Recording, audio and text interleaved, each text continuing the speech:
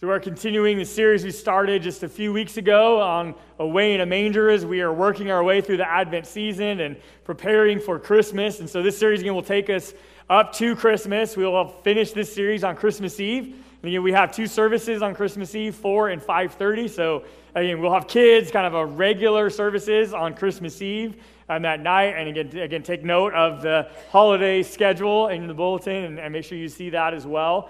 But as we look at that, I've extended this Christmas challenge to all of us.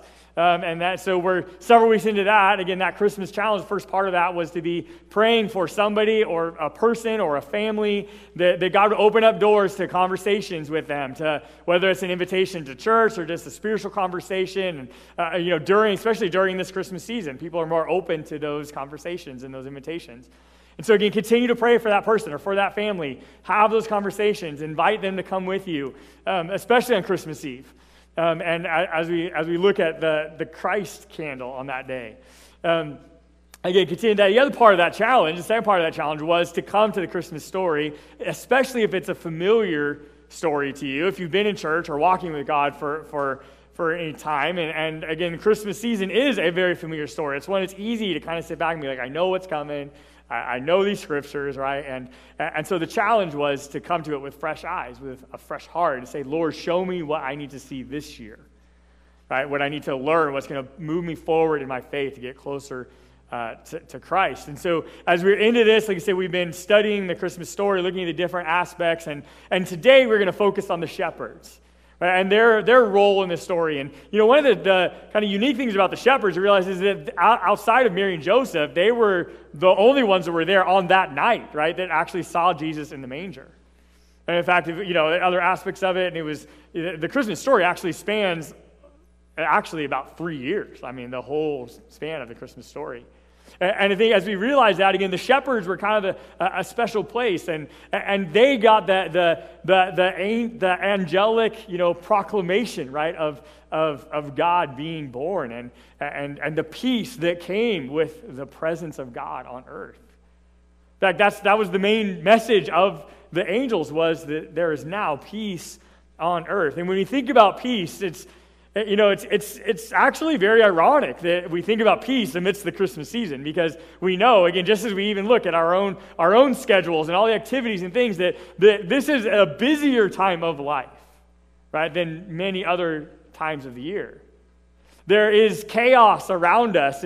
Have you been to the mall in the last few days? Right there, if you brave Walmart, you understand, right? There's all kinds of chaos in our world. Right? And I think not just in the shopping and the parties and the gatherings and just kind of all of the festivities of the season. I mean, there's that chaos, but just in our world in general, right? As we live in a world of chaos in a lot of ways. And yet God promises us peace.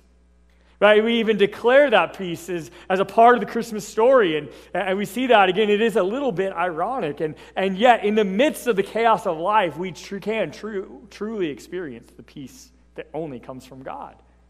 Right? It's in those moments where you find yourself in God's presence. Maybe it's even just showing up in church and sitting down, and even especially amongst this busy time where you sit down and you feel God's Spirit, and you just get a deep breath. And you feel that peace kind of overcome your heart and your mind and your soul. Right? And it's a peace, again, that is described in Scripture that is in a lot of ways undescribable. In fact, the Scripture even says a peace beyond understanding. And as we think about that peace, and again, the proclamation that came to the shepherds, I want to look at their story. So if you have your Bible with you, open with me to Luke chapter 2. If you're with us in person, there are Bibles provided for you in the seats. If you don't have your own, notice the page number there where you can find it in those Bibles. If you're with us online, we're glad to have you as well. You can grab your Bible and follow along, or just listen as I read it. But we're going to jump into the story in Luke, pick up at verse 4, right, where we see, again, with Mary and Joseph, that leads into the shepherds. So Luke chapter 2, starting at verse 4. It says, "And because Joseph was a descendant of King David, he had to go to Bethlehem in Judea, David's ancient home. He traveled there from the village of Nazareth in Galilee.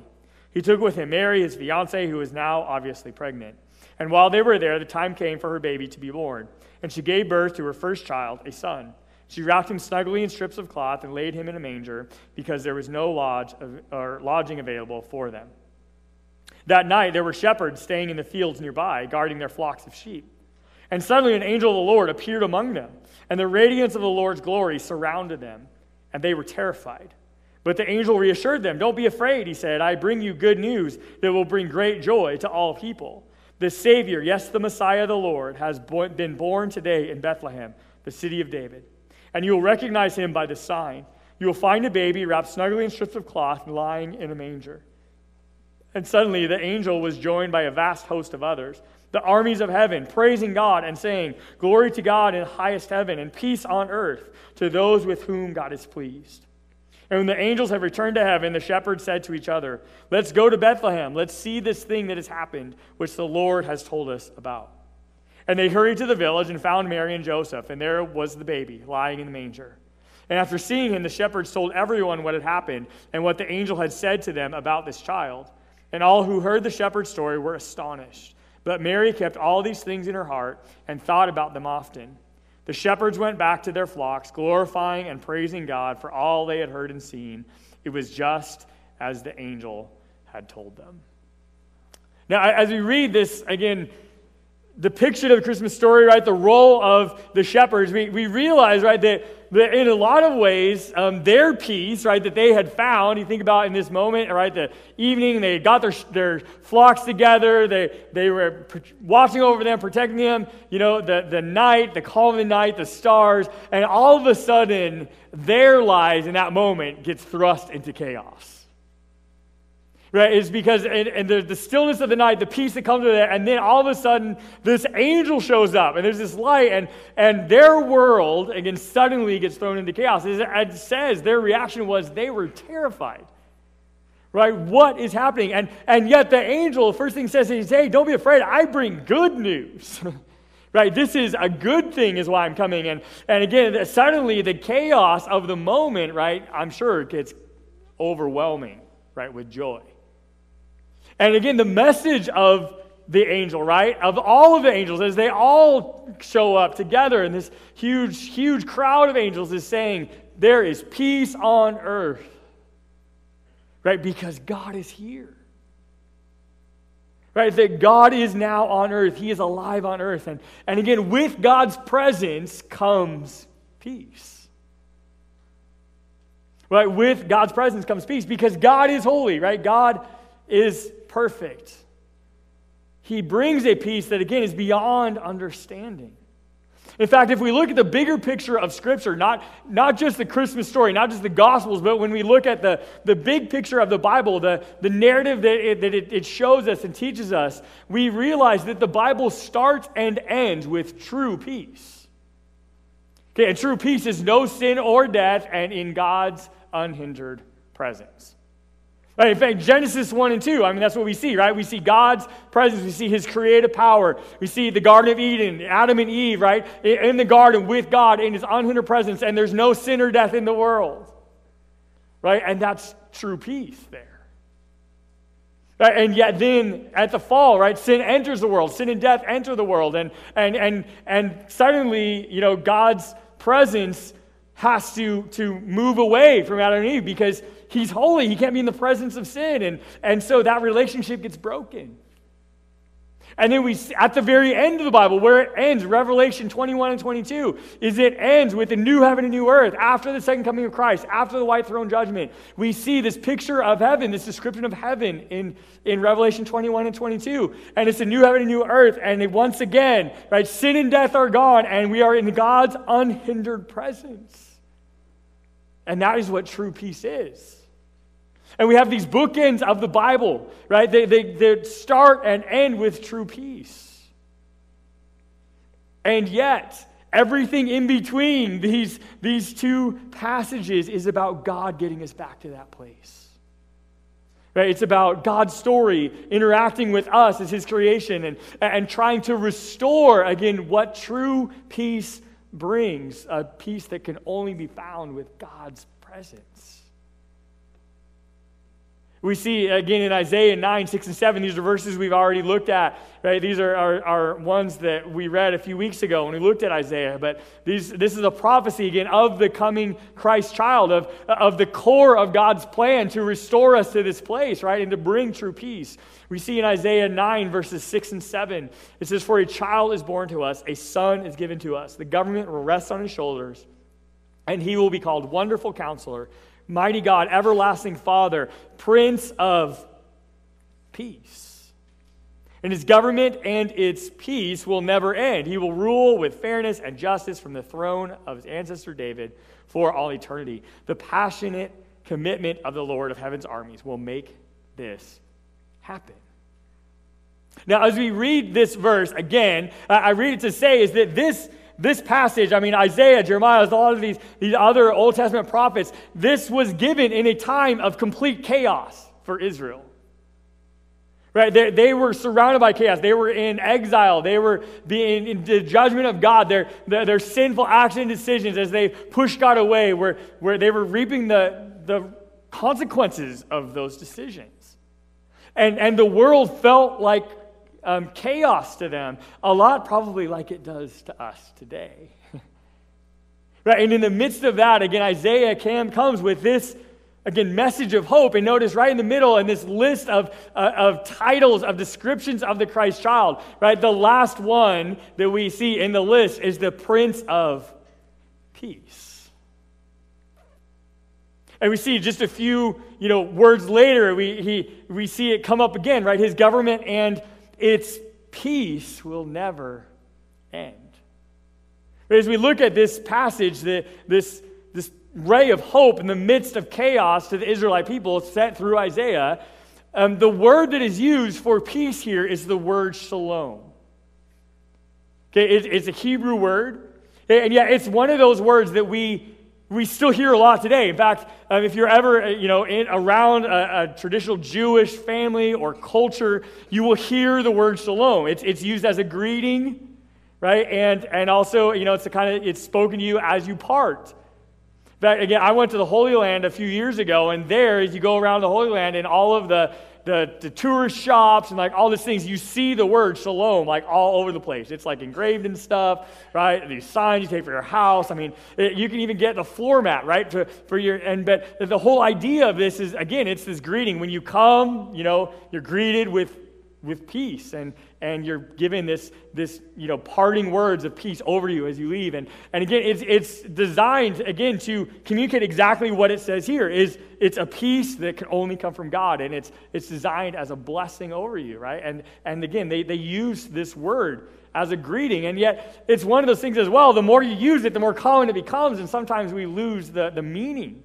behind it, right? Or the depth of what this word describes.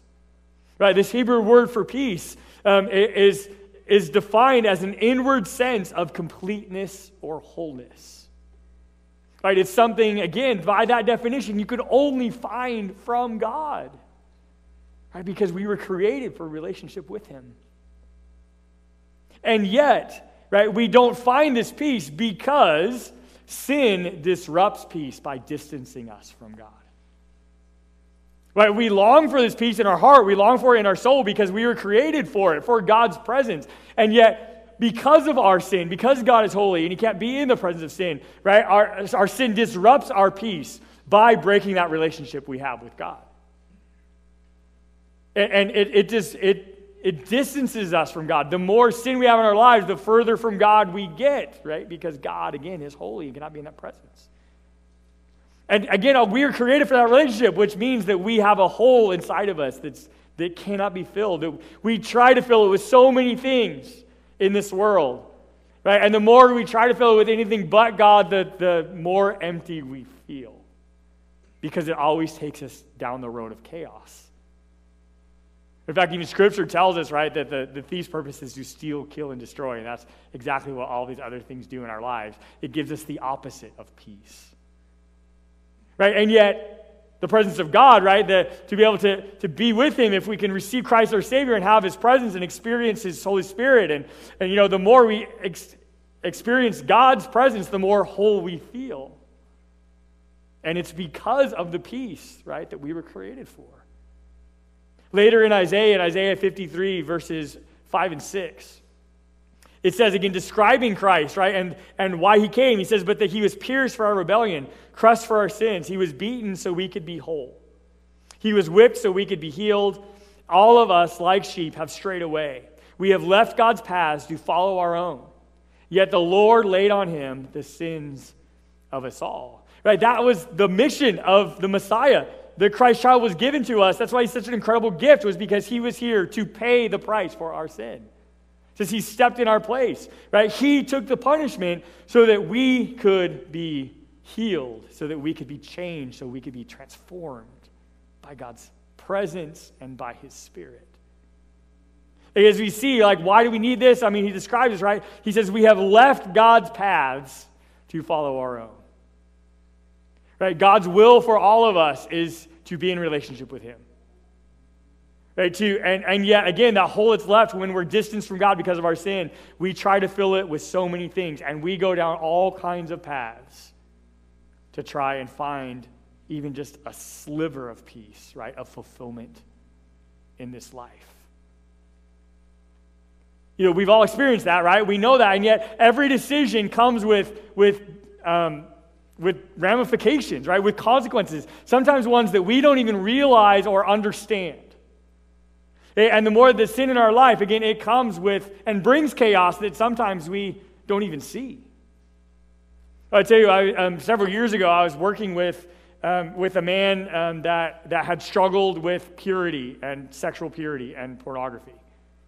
And I was counseling with him, and we were meeting, and he would set up some boundaries in his life, and we were working through this. And I remember kind of towards the end of our time together, as he had found freedom and healing in his life, and I remember asking him, I was like, now that you look back at this, like what's the most significant thing about this process or this healing that you found in your life? And I remember he told me, he said, you know, he's like, I knew that, you know, again, I was always worried about my wife finding out, or the guilt that I carried all the time, or kind of all these things. He's like, and now I knew about that. He's like, but now that I've shut that off in my life, I've found healing and moving out. He's like, I had no idea how much it was affecting so many other areas of my life. He's like, now I've found a peace, right, being distanced from that sin and pursuing Christ. And the more that I find that, he's like, I found a peace that I didn't even know I was missing. Right? There were all of these consequences of that sinful life and choices, right, that he didn't even know until he was out, starting to heal from it and get out of it. Right? And every chance we have, and we all have different sins and hang-ups, right? Different temptations. And the reality is there are consequences of your sin that you don't even realize is causing waves in your life. Right? And like I said, again, he started to feel a peace, right? Within his marriage, within, you know, his family, within his job, within his other relationship, right? Even in church, even coming to church, he's like, it feels different. Right? When that weight is gone and I can find true peace. Right, as he was being healed and transformed by God's Spirit. And in fact, that was exactly the mission of the Messiah. It's why the Christ child came. The Christ child was the start of God's plan to restore true peace. Right? And we can find true peace in Christ. In fact, when you see, again, that's exactly what God wants for you, right? He wants your heart and your mind and your soul to be at peace. But that can only be done with God's presence. And when we look at the Christmas story, in fact, when we look in Luke, the birth of Jesus, right, and Mary, it's intertwined with the pregnancy and birth of John the Baptist. Right, Zechariah and Elizabeth, again, and John the Baptist is born 6 months before Jesus. And John the Baptist had a very specific role even for his life. And in fact, we already read in the Advent reading, they read a part of this passage. We're going to look in Luke chapter 1, verses 76 and 79. In context, this is Zechariah speaking over the life of John the Baptist, okay, as he's born. And then the very next passage is literally the birth of Jesus. Okay, in Luke 1, verses 76 and 79, it says, "And you, my little son, will be called the prophet of the Most High, because you will prepare the way for the Lord. You will tell his people how to find salvation through forgiveness of their sins, because of God's tender mercy And the morning light from heaven is about to break upon us, to give light to those who sit in darkness and in the shadow of death, and to guide us to the path of peace. Again, Zechariah is speaking over John the Baptist. He's prophesying these words, this life mission of him. He's saying, hey, your role, right, in God's plan is to pave the way for Christ, for the Messiah. Right? And this is what the Messiah is going to do, right? He's going to bring light into the darkness, right? He will guide us on the right path, right? On God's path. And that path leads to peace. Right? Because our peace is broken with our sin, but yet it's the mission of the Christ child, right, of God on earth to bring peace that we've lost because of our sin and because of our distance from God. Right, notice, right? I mean, as we see in Isaiah, he says, no, we followed our own paths, right? And these paths lead to chaos and they lead to death. And yet the Christ child is going to lead us on a new path. Right? Put us on a new path in life. And in fact, that's exactly what happens when you join the journey of faith, when you pray and receive Christ your Savior and receive the grace and mercy and forgiveness for your sins and you allow him into your life, is that you join that journey of faith and you get to turn around. Instead of having your back to God, you get to turn around and go in a new direction, on a new path, a path that leads to Christ, that leads to holiness as you're transformed by his Spirit, right? And that is the path of peace. That's how we find shalom. Right, and as we think about that and realize that, right, shalom is not just peace, it's way more than that. Right, and that's what God wants for you, right, that time, literally your soul to take a deep breath in God's presence. Right, as we think about, again, the chaos of life, even for the shepherds, right, the chaos of that night, again, as they were seeking peace in their own lives and pursuit of who God is. I want to take a few minutes as we watch this portrayal of one of the shepherds on that night and his pursuit of peace. When I was a kid, there was this one day I was troubled about something. I don't even remember what it was.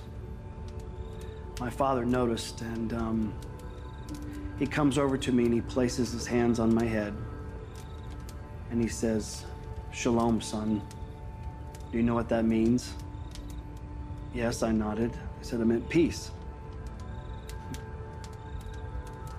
Then my daddy, he knelt beside me and he took my face in his big calloused shepherd's hands. And he said, "Yes, peace, but more."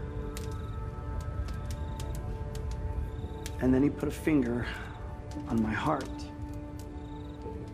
and he said, "Shalom, God's highest and most complete good be upon you. That is my prayer for you, my son."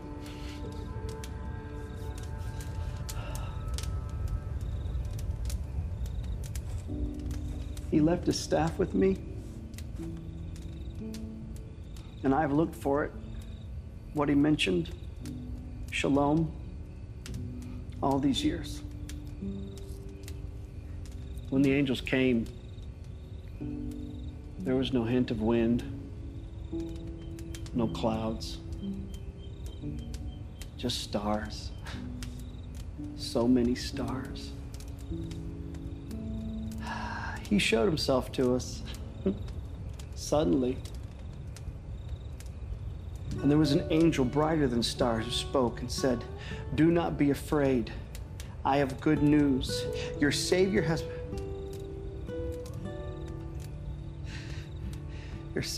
been born. And he lies in a manger."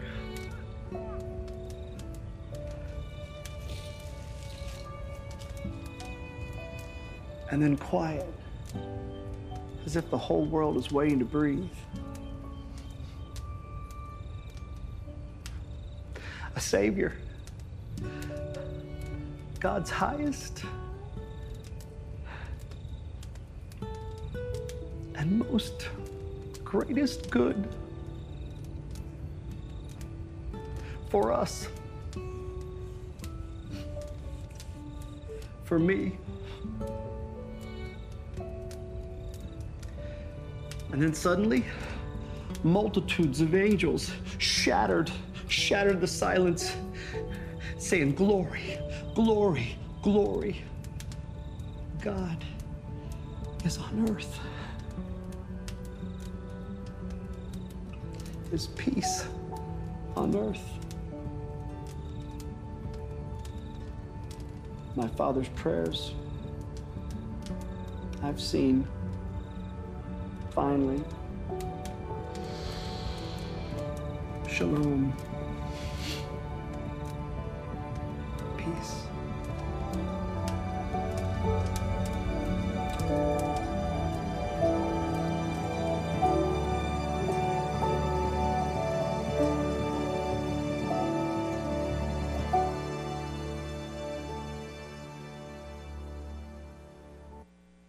Shalom.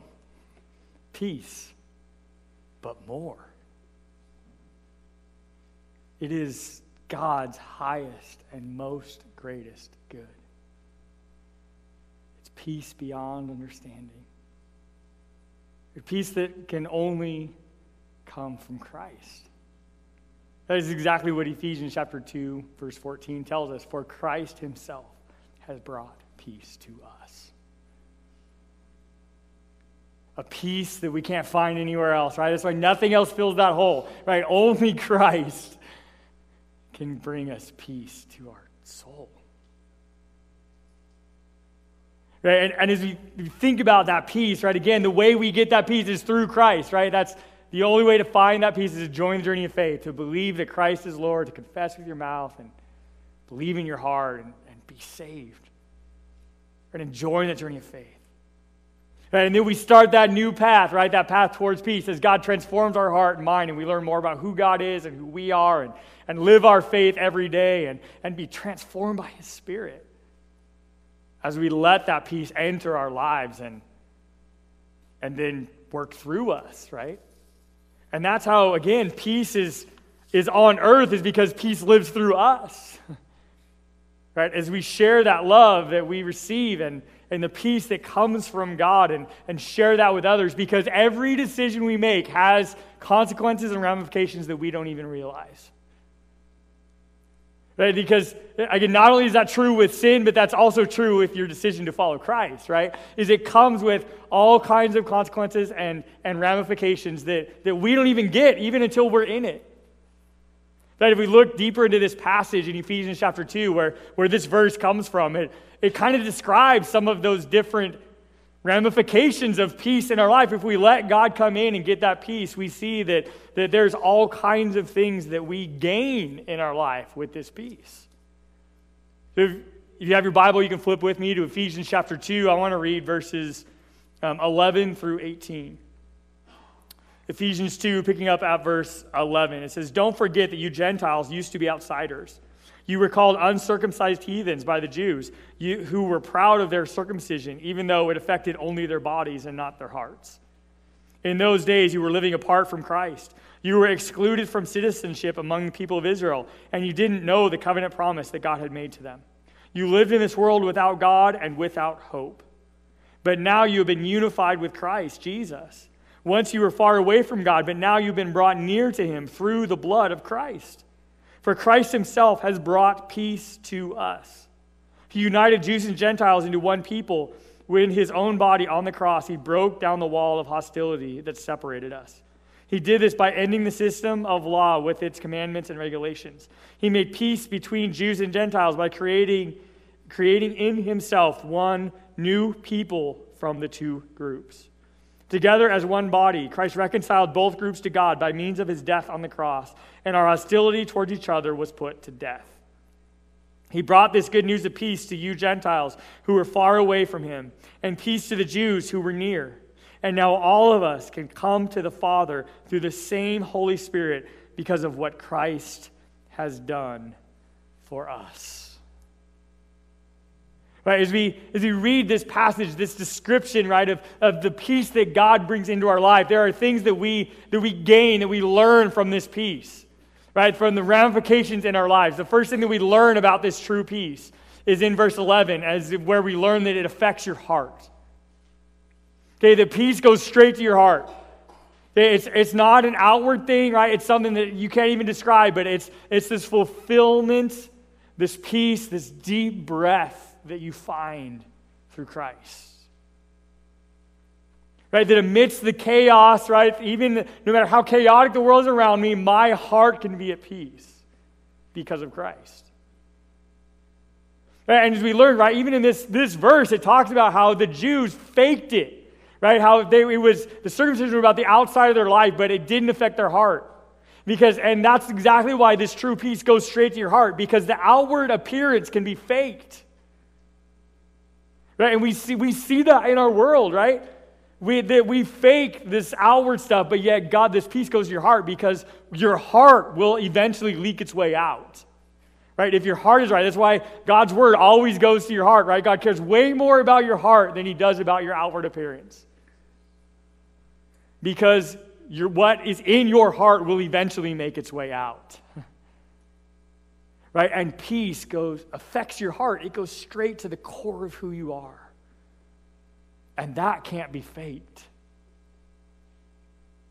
The next thing we learn in verse 13, right, that true peace restores relationship with God. Right, that we are made right with him. Right, that our lives, that's how we can experience that true faith, right? That God's presence in our life that fulfills that hole in our soul, right? That is there because God has been distanced because of our sin. In fact, that's the whole point of our faith, is a relationship with God. Right? And that's how we find that true peace, right? And we can be restored again through the Christ trial, through him dying on the cross, rising again on the third day, stepping in our place. Right, and offering us grace and love and forgiveness, and all we have to do is accept it. And then that relationship with God gets restored, and then we start on that new path. Right, true peace goes straight to our heart. Right, it restores our relationship with God, and then as it starts to make its way out, that true peace also restores relationship with people. Right, if a relationship with God is right, then it starts to find right and restoration in relationships around us, right, and with other people as well, because God's presence, again, unites. Again, in the passage, right, it describes it between Jews and Gentiles, right, and the fact that there was this tension, right, and yet that we've all been made equal, right, in God's Spirit, and we can all come together. And because the reality is there is incredible power in unity. Right, we are made one people group, right, God's people, and we can accomplish incredible amounts for God's glory, right, in unity because of the peace he brings. And yet the enemy also knows, right, the power that comes in unity, which is why he attacks that. Right? He attacks relationships in our lives, right, and brings chaos. Because there's incredible power that comes in unity, and unity comes with God's presence, right, and the peace that he brings. And the last thing that we learn in this passage in Ephesians 2, right, and one of these is that true peace is available to everyone. Right? It is available to everyone. All we have to do is receive it from God, right? Because the Christ trial already came, right? He already lived that life. He took our place, right, in punishment for sin, and he died on the cross, and he rose again on the third day. He conquered sin and death in that way, and that's all already been done. And it is an open invitation for us to receive that grace, that love, that mercy, and that peace. And the question is to each of us, right, is are you experiencing God's peace in your life? Do you have that shalom blessing over you, right? Do you feel God's presence? Do you have that deep breath within your soul?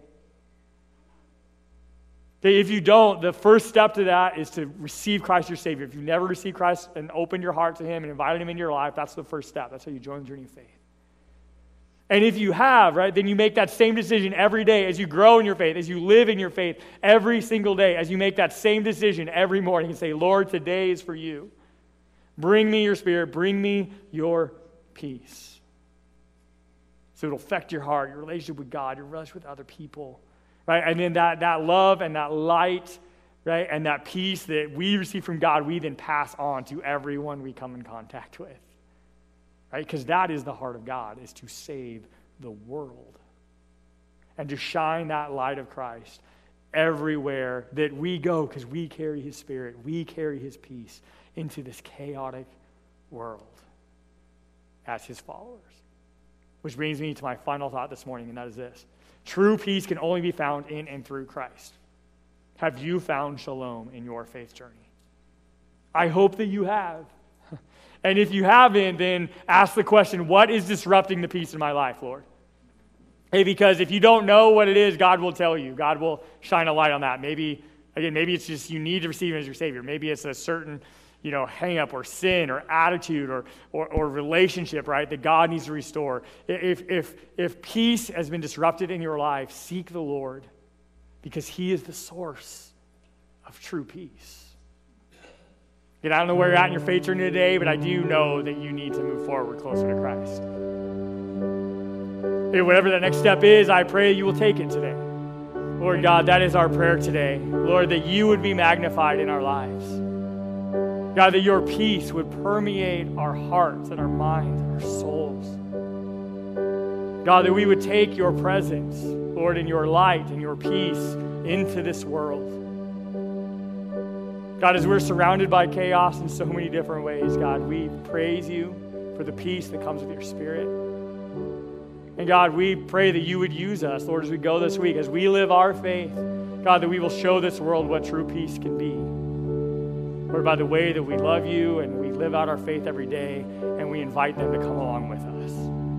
Lord, we praise you and thank you for bringing shalom into our lives. And Lord, as we go this week, Lord, we leave, Lord, with shalom. In Jesus' name we pray.